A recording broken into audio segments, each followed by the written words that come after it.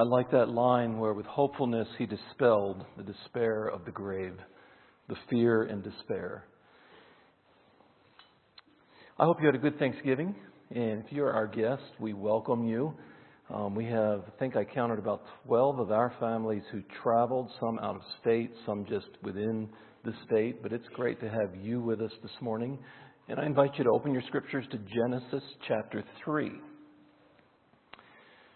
The candle will stay lit for the entire service, and then we'll blow it out, because it's always a good idea with flame over dry branches to make sure it's extinguished.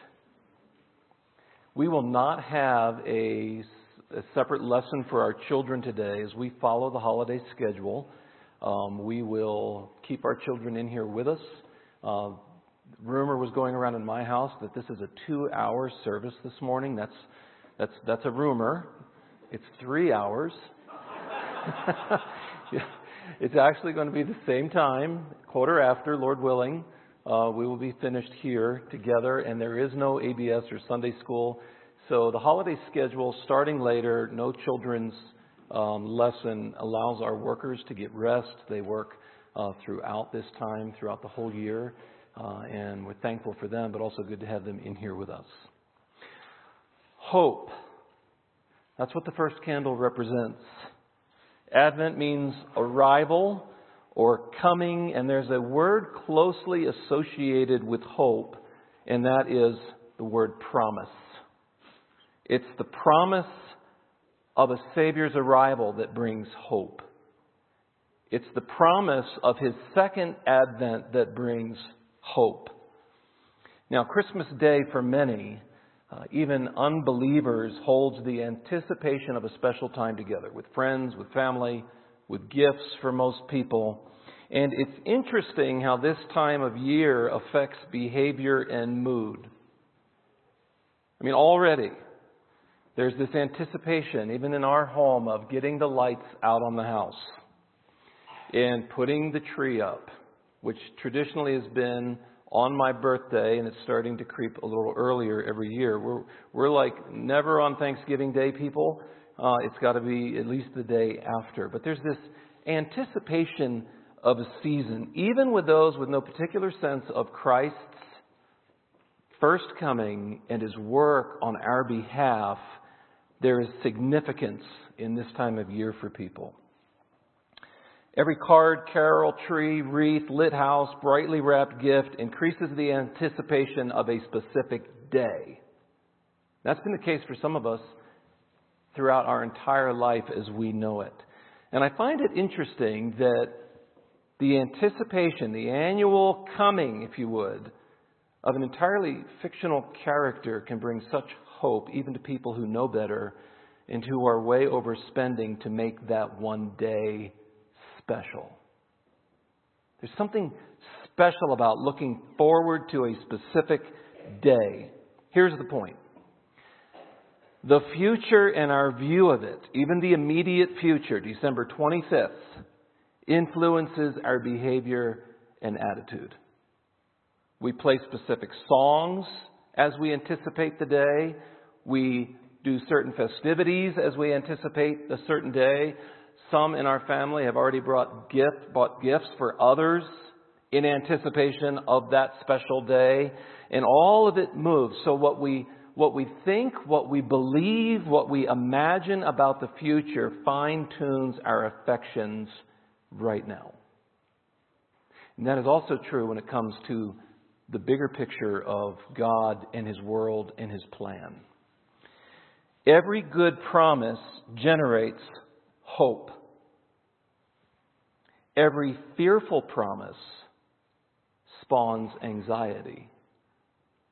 Every good promise generates hope. Every fearful promise spawns dread and anxiety. See, that's the negative side to hope. It's the, I hope that never happens.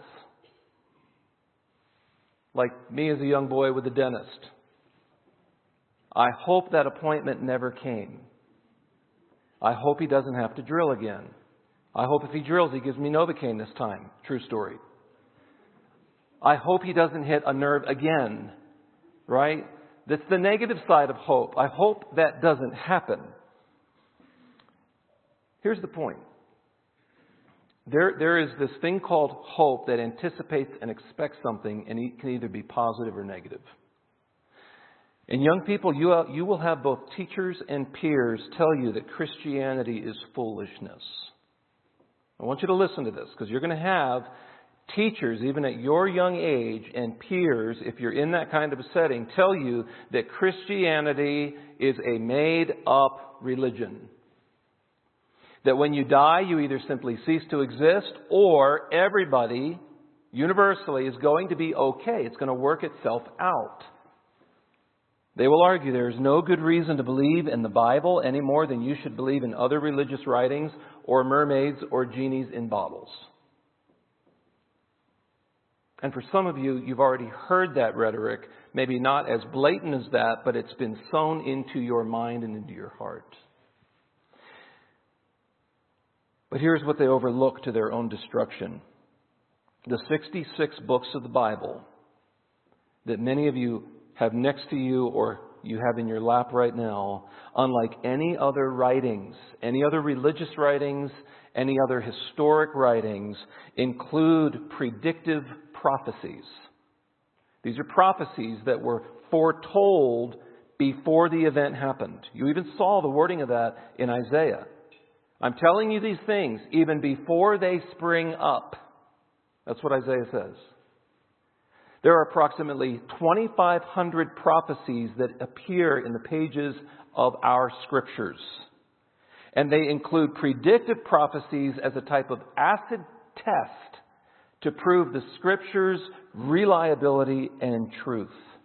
Of those 2,500 prophecies, 2,000 have already been fulfilled. Intricately fulfilled. That leaves us with approximately 500 more that stretch out into some point in the future that will also be intricately fulfilled. The point of prophecy is to open our eyes to the future so as to adjust our actions and affections in the present. Here's what it offers: hope, promise, anticipation. So here's the big idea this morning. We're going to look at 3 Advent prophecies. We had to limit our scope. There are so many prophecies that revolve even just around the arrival of Jesus Christ the first time. We're going to look at 3, and this is what they are intended to do. These Advent prophecies are intended to generate expectation and hope, and their precise fulfillment of something that's already happened is intended to nurture the same expectation for and hope in Christ's second advent. So we live between 2 Advents. They're like bookends. And I don't know at what point we are at. I'm thinking as I read Hebrews 1 and as I understand the Scriptures that we are a lot closer to the second bookend than the first. But we live in between these 2 Advents, these 2 arrivals, these 2 comings. And the wise person will say, everything that was prophesied about that first Advent happened. So then what should I expect in light of the promises of the second Advent? That's what we're going to look at this morning. So let's consider 3 Advent prophecies and ask this question: how do these prophecies generate hope? We're going to look at Genesis 3:15, hope in the promise of a rescuer. We're going to look at Isaiah 7:14, hope in the sign of the arrival of God's Son. And we're going to look at Micah chapter 5, verse 2, hope in the prophesied birthplace of the coming King. First of all, I've asked you to open to Genesis chapter 3. Hope in the promise of a rescuer. Now, what happened in Genesis 3? A lot. What specifically? Okay, the fall. Okay, so Genesis is not primarily about creation. You only get 2 chapters out of 50 that talk about creation. So it's not primarily about creation, but it hinges on creation. All of a sudden in Genesis chapter 3, one of God's created creatures slithers into the garden, or walks into the garden if you believe that the curse involved the removal of his feet. Okay, there's nothing clear in there, but you have the serpent. He's always addressed as the serpent, and he slithers into the garden. And you know, every week we are reminded of the effects of the fall. This past week we were reminded of the effects of the fall. Hundreds of lives killed in Egypt as a result of the fall. The terrifying reality of sin and the horrifying depths of human evil remind us of the curse in Genesis chapter 3. And there's like the inner justice department in our heart cries out and says, where is justice? Certainly there has to be a holy judge who holds people accountable even if they seem to get away with it in this life. There's just something wired into us that cries out for that. And some days, folks, we need look no further than the darkness of our own heart to realize the effects of the curse of Genesis chapter 3. So what do you have in Genesis chapter 3? You have the serpent approach the woman. That's significant. He twists God's words. Okay, I'm just going to quote. Did God actually say? Now, when God said, don't eat of the tree of the knowledge of good and evil, who did He say that to? Back in Genesis chapter 2, He says that to Adam even before Eve is created. The serpent, one of the lower parts of God's creation, slithers from the bottom up and speaks to the woman, usurping around her head, Adam. And he twists God's word, and he causes her to doubt God's goodness. Listen to what the serpent says. God knows that when you eat of it, your eyes will be opened and you will be like God. He's keeping something from you. He's not trustworthy. You can't trust Him. Then you have the dismantling of God's ordained leadership structure. The serpent said to the woman. God told Adam in Genesis 3:17, because you have listened to the voice of your wife. That doesn't mean, men, that you never listen to the voice of your wife. What it means is that Adam, as the leader, is responsible. When you move into Romans chapter 5, it does not talk about the one sin of Eve. It talks about the one sin of Adam. You have this reversing of this God-ordained authority structure, and the serpent speaks to the woman, and then she desires something that's off limits. When the woman saw that the tree was good for food and that it was a delight to the eyes and that the tree was to be desired to make one wise, that ushers in then the disobedience to God's command. She took of its fruit and ate, and she also gave some to her husband who was with her, and he ate. And sin enters into humanity. And a lot of times, as Greg Gilbert said, we define sin as missing the mark. And that seems kind of innocent because you have this picture of an archer aiming at a target on a haystack or some kind of safe background. And he went on to say that is a sense of the picture where you miss the mark. But true sin is actually, if you're in this archery competition and the king is watching and you go to aim at the bullseye, you actually turn around and take a shot at the king. That's the horrifying reality of rebellion against God. The very curse God warned would come with that choice. For in the day that you eat of it, you shall surely die. So what did Adam and Eve gain? Well, their eyes were opened. They realized they were naked.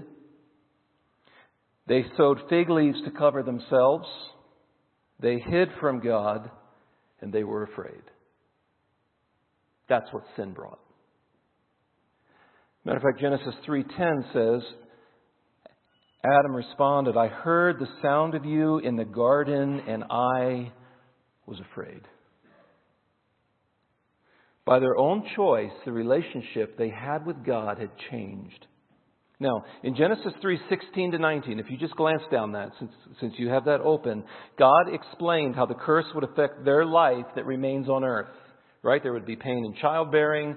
Matter of fact, the ground out of which the tree of the knowledge of good and evil grew, the ground would be cursed, and now Adam would have to work through sweat and toil.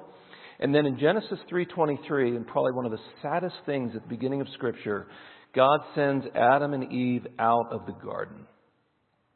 This incredible garden, place of paradise and safety and security and acceptance, and they have to leave. Why? Because of sin. What fear, shame, guilt, and hopelessness. That's what you sense when you're reading Genesis 3. You're only 3 chapters in to the Bible, and you have this very sad, horrific story. And what's already, so you have this beautiful creation, and God sees everything, and it is good, and it's good, and there's only one prohibition. That's the goodness of God. You can enjoy everything except one thing. And they take a shot at the king,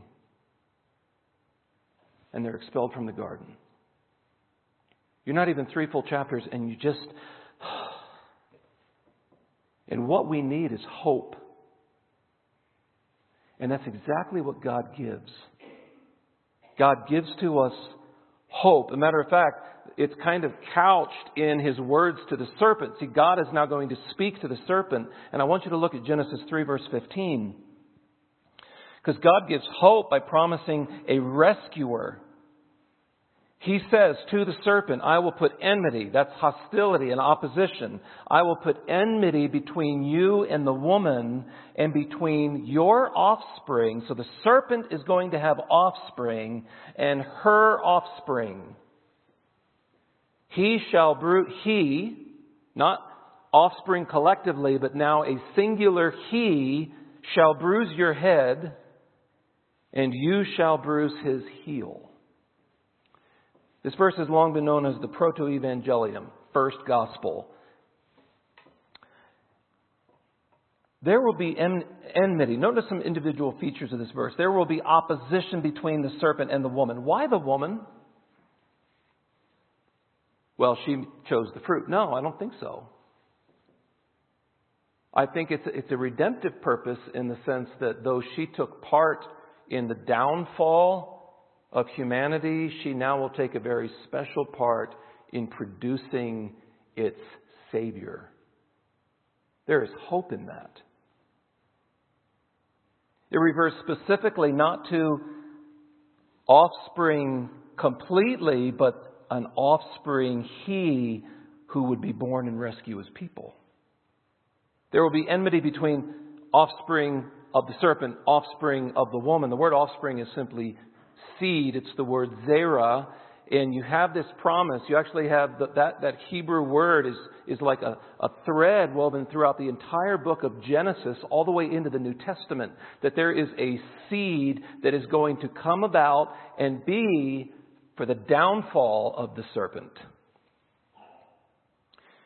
As Jesus said in John 8:44. By the way, you start to see this serpent offspring in Genesis 4 with Cain.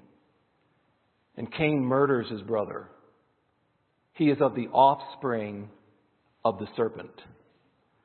It's what Jesus said in John 8:44. You are of your father, the devil. That's the serpent's offspring. And your will is to do your father's desires. So when people go into a mosque and they start shooting and they blow themselves up, that is the serpent's offspring, because they desire to murder other people. I'm telling you, it's just a black, dark picture of the horrifying reality of sin. John says this in 1 John 3:8, whoever makes a practice of sinning is of the devil. That's the offspring. For the devil has been sinning from the beginning. The reason the Son of God appeared, Advent, was to destroy the works of the devil. In Ephesians chapter 2, Paul calls them the sons of disobedience. So here's the promise in Genesis 3:15. From the seed of the woman will come one who will crush the serpent's head. And it will reverse the offspring of the serpent. The woman would ultimately produce the source of his destruction. So the woman's offspring called He is Christ. He shall bruise your head. Listen to Romans chapter 16, verse 20. The God of peace will soon crush Satan under your feet. Revelation 20, verse 10. And the devil who had deceived them was thrown into the lake of fire and sulfur where the beast and the false prophet were, and they will be tormented day and night forever and ever. That is a fatal head crush. The promise of this, as I said, begins to be fulfilled in Genesis chapter 4. You see the ungodly seed of Cain, but then in Genesis 4:26, people begin to call on the name of the Lord. This begins a godly line that lives in opposition to the line of Cain. Let me just read to you a few passages where God affirms this promise. Because it almost seems, if you read into Genesis 4, that the serpent's offspring will actually find success. And it doesn't. And listen to what God says in Genesis 22. In your offspring, He's talking to Abraham, shall all the nations of the earth be blessed, because you have obeyed my voice. Genesis 26:4. I will multiply your offspring. Same word, seed, zera. I will multiply your offspring as the stars of heaven, and will give to your offspring all these lands, and in your offspring all the nations of the earth shall be blessed. Now it's going to get more specific in identifying the Messianic deliverer in Genesis 49, verse 10. The scepter, so this is a ruler, this is a king who's coming, of this particular line, this offspring. The scepter shall not depart from Judah. Okay, so this particular he of Genesis 3:15, who will crush the serpent's head, is now going to be from what tribe? From Judah. Where was Jesus from? He's the Lion of the tribe of Judah. The scepter shall not depart from Judah, nor the ruler's staff from between his feet, until tribute comes to him, and to him shall be the obedience of the peoples. Now, let's just take a breath here. God preserved His promise even against what seemed like impossibility. For example, Abraham and Hagar. Sarah's barrenness. Sarah's lying. Isaac's favoritism.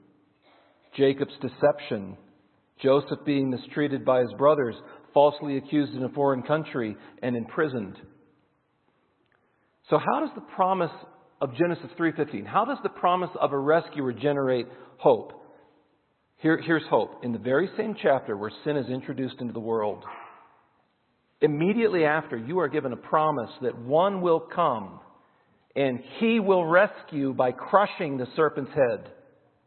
That gives you hope. It also gives you an indicator of what you should start to begin to see from Genesis 4 to Revelation 22.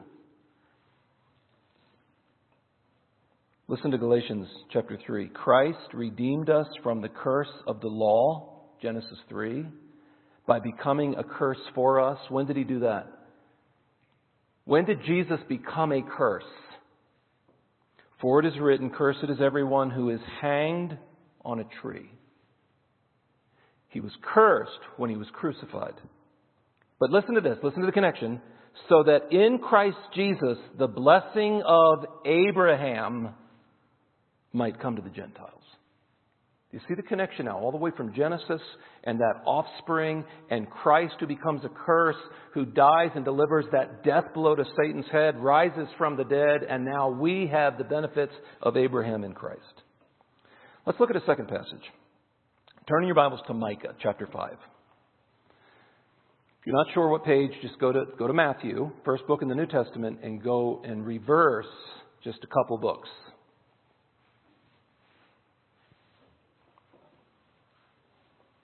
This is a well-known Christmas passage.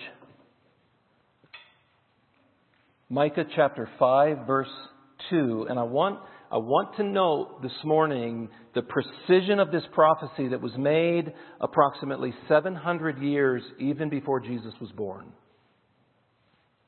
Now, the person of Christ is eternal. We call that the eternal sonship of Jesus Christ. But there's going to be a distinction here because the eternal Christ takes on flesh. He becomes a man. Look at Micah chapter 5, verse 2, and we'll read down to the first part of 3.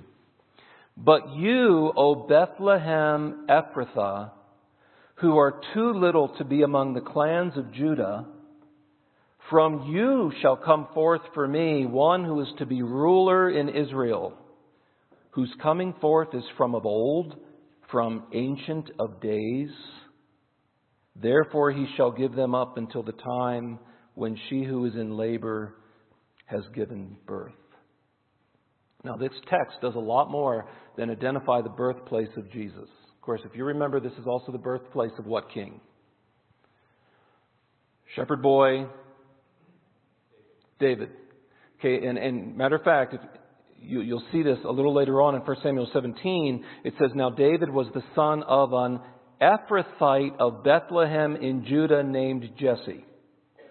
So you have this new Davidic king. You have this better than David. By the way, Matthew's genealogy, it's going to be written to the Jewish people, presenting to them their king. The genealogy is very important because it traces it back to two people. To Abraham, okay, the Jewish pedigree, and to David. Those are the two key people that Matthew traces his genealogy back to. So you have this sort of racial and royal pedigree. Now this one like David in David's line is prophesied to be born in Bethlehem. And what's interesting about that is when Micah prophesied that, they were under Assyrian domination. It seemed extremely unlikely that this new David would be born in Bethlehem when this prophet Micah is saying this and they're under Assyrian control. But three other truths other than just the birthplace. Again, Messiah will be a ruler and a king. From you shall come forth for me one who is to be ruler in Israel. Secondly, the ruler's arrival at Bethlehem would not be his first manifestation. Did you see that? Look at Micah 5:2. Whose coming forth is from, what does it say? From of old. From, what's the next description? Ancient of days. In Daniel chapter 9, you have this picture of this Son of Man coming on the clouds, who is also the Ancient of Days. This is a reference back to eternality. This king is from eternity, but he's going to be born in Bethlehem. A seeming impossibility. So Bethlehem does not mark Christ's beginning. It does mark Jesus' beginning. Jesus, his human name, given to him at birth. But the eternal Son, as John chapter 1 says, in the beginning was the Word, and the Word was with God, and the Word was God. He was in the beginning with God. The eternality of Jesus Christ. But then in John 1:14, the Word became flesh and dwelt among us. So we must not confuse form and essence, or form and nature. His nature is eternal because he's God. His form, as he's born, is human. And that's the beginning point of Jesus, but not the beginning point of the eternal Son of God. Third thing in Micah chapter 5:2, the ruler will be born through the labor pains of a woman. Normal human birth, Micah chapter 5 verse 3, when she who is in labor has given birth. Now, the fulfillment of the birthplace and the birth of a king is seen in Matthew. Let me just read to you a few passages out of Matthew and Luke. Now, after Jesus was born in Bethlehem of Judea in the days of Herod the king, behold, wise men from the east came to Jerusalem. When Herod the king heard this, he was troubled, and all Jerusalem with him. And assembling all the chief priests and scribes of the people, he inquired of them where the Christ, remember, that's not Jesus' last name, right? It's not his surname. It's a title. It's a description. Christ is the New Testament version of Messiah. Okay, Mashiach, Christos. This is Jesus, the Messiah, the anointed one, the promised deliverer, rescuer. Now Herod's nervous. And so he inquires of the wise people where the Christ was to be born. Verse 5, Matthew 2, they told him, in Bethlehem of Judea, for so it is written by the prophet. Guess where they quote? Micah chapter 5, verse 2. And you, O Bethlehem, in the land of Judah, are by no means least among the rulers of Judah. They had been overlooked, but they won't be. Why? Because this one, the He of Genesis 3:15, is going to be born there. For from you shall come a ruler who will shepherd my people Israel. So that's why at Christmas we sing, O little town of Galilee. Right?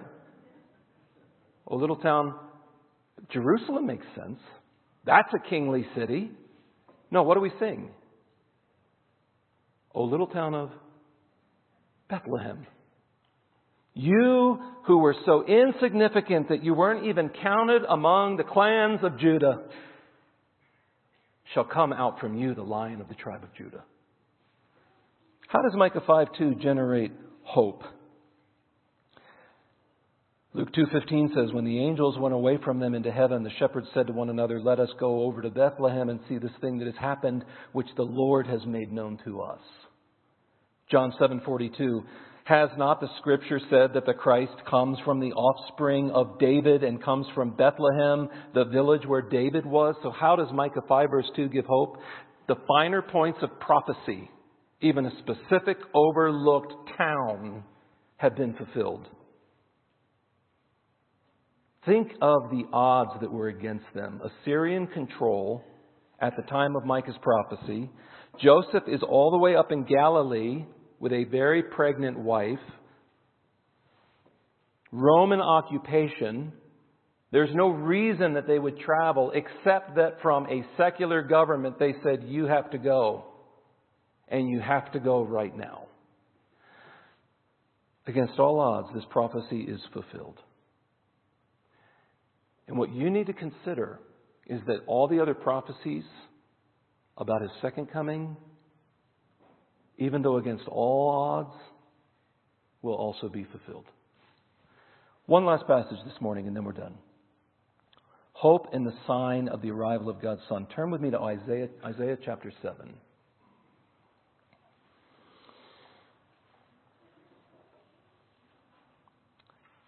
Second book of your Bible, Exodus, centers on the divine death of all firstborn males in Egypt. The Gospels begin with a divine birth, signifying God's initiative in providing a Savior. He then becomes, His person and His work become the center of 4 Gospels: Matthew, Mark, Luke, and John. When we turn to Matthew and to Luke, you have the birth accounts of this Christ, and we encounter what is called the virgin conception. Look at Isaiah chapter 7, verse 14. Therefore, the Lord Himself will give you a sign. Behold, the virgin shall conceive and bear a son, and shall call His name Emmanuel.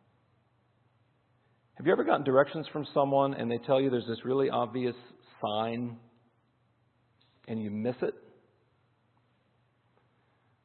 This happened recently when we traveled in another country, and there was supposed to be this really obvious, this conspicuous sign that our lodge was that way. And we didn't see anything. We drove 10 miles out of the way. Oh, it's got to be back that way. We took these dirt, spooky roads that led us to creepy little buildings, and we're like, that can't be it. And we got in, and the sign was, what is a sign supposed to be? Clear. Lit. Right? If a bridge is out, you expect there to be caution tape and caution lights. Maybe somebody there, waving you off at that point. And in Isaiah 7, there's going to be this conspicuous, clear sign. Not like some of the signs that people have given you in directions. Oh, no, you can't miss it. No, it's the brown dog on the corner by the White House. The dog moved. No, it's not like that. This one is clear. A matter of fact, in Isaiah chapter 7, there's going to be something that's never happened before. And a virgin is going to conceive and bear a son. In all of history, that's never happened. So when it does, mark it. Then this prophecy will be fulfilled. The Scriptures teach that Mary became pregnant even though she was a virgin. In Matthew's Gospel, it is expressed with these words. Listen to what Matthew records in Matthew chapter 1. Now the birth of Jesus Christ, Jesus the Messiah, took place in this way. When his mother Mary had been betrothed to Joseph, before they came together, she was found to be with child from the Holy Spirit. Joseph's reaction was normal. What did he intend to do? He intended to divorce her. And at that point, an angel intervened and explained, Joseph, son of David, do not fear to take Mary as your wife, for that which is conceived in her is from the Holy Spirit. That virgin conception is affirmed in verse 25, but he knew her not, okay, referring to intimate relations, because he knew her. They were already betrothed. It's not like, I'm not going to know this person at all until this happens. No, he's not going to know her physically until she had given birth to a son. What is interesting, and we're just going to get really technical here because we're going to be done in 5 minutes. There is controversy about the word used in Isaiah 7:14 because the word that is used for virgin can be interpreted young maiden. Isaiah 7:14 may pose that difficulty, Alma, young maiden, but Matthew 1:18 and 25 are not difficult to interpret. It says, before they came together, while she was still a virgin. The Jews never applied this passage, Isaiah 7:14, to Messiah, even though the Greek translation, the Septuagint, accurately translated Alma by using the word parthenos in the Septuagint, which is the word for virgin. There's this understood meaning that Isaiah 7:14 did not simply mean young maiden. So even though Isaiah 7:14 offers difficulty, the text is a reference to a miraculous birth. So let's just go back to Isaiah 7:14 real quick. How can a woman giving birth to a child be this incredible, spectacular sign that causes wonder, when that happened more than 100 times already today? Even in hospitals in Centennial and Littleton and Highlands Range. How is that a sign? Hey, you'll know this prophecy is fulfilled when a woman gives birth to a child. What? No.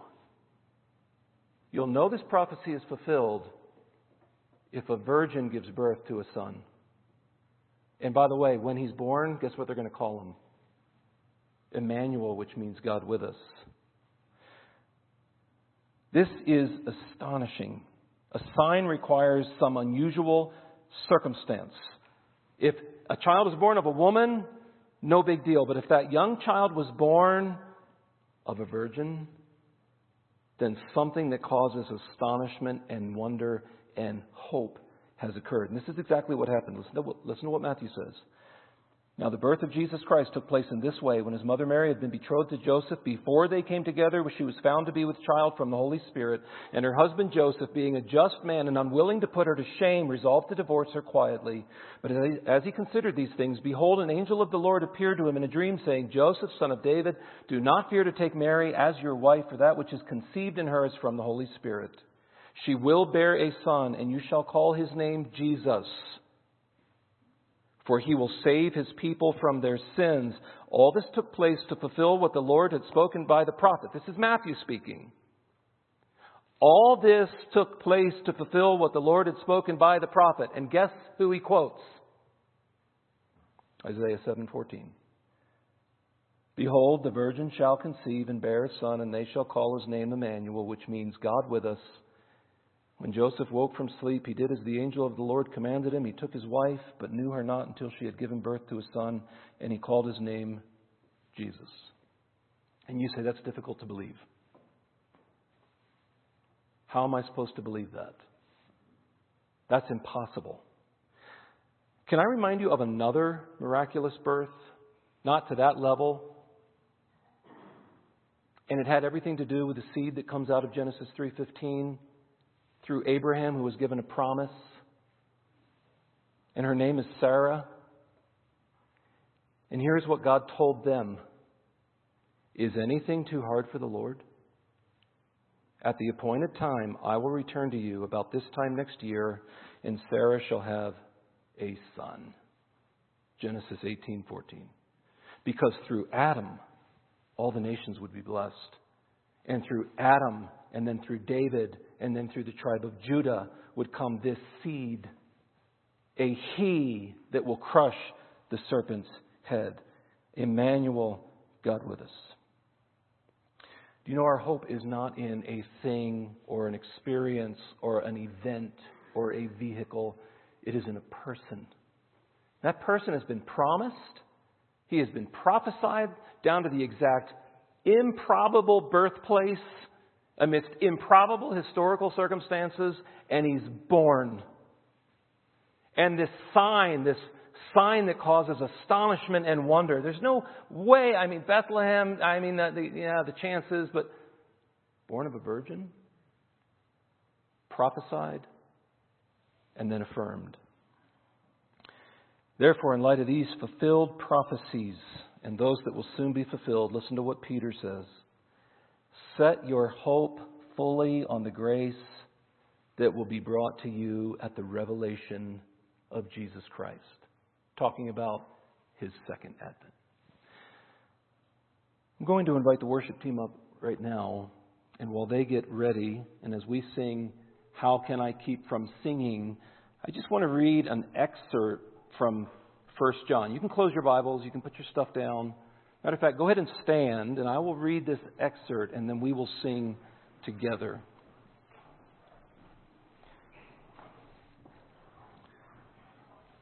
John, the beloved disciple of Jesus Christ, he writes, See what kind of love the Father has given to us, that we should be called children of God, and so we are.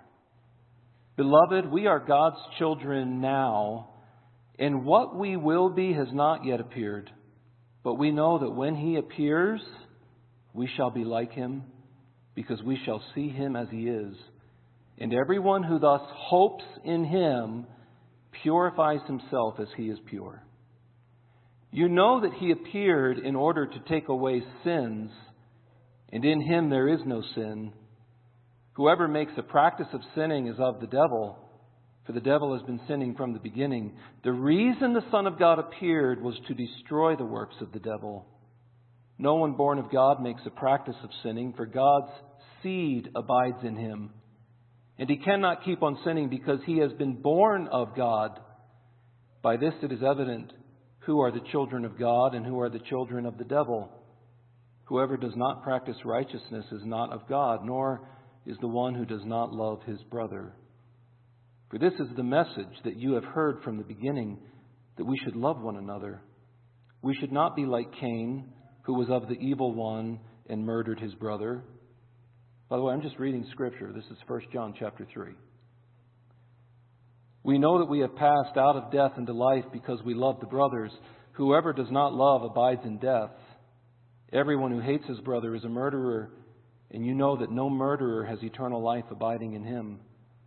And this is His commandment, that we believe in the name of His Son, Jesus Christ, and love one another, just as He commanded us. Whoever keeps His commandments abides in God, and God in him. And by this we know that He abides in us, by the Spirit whom He has given us. Let's pray.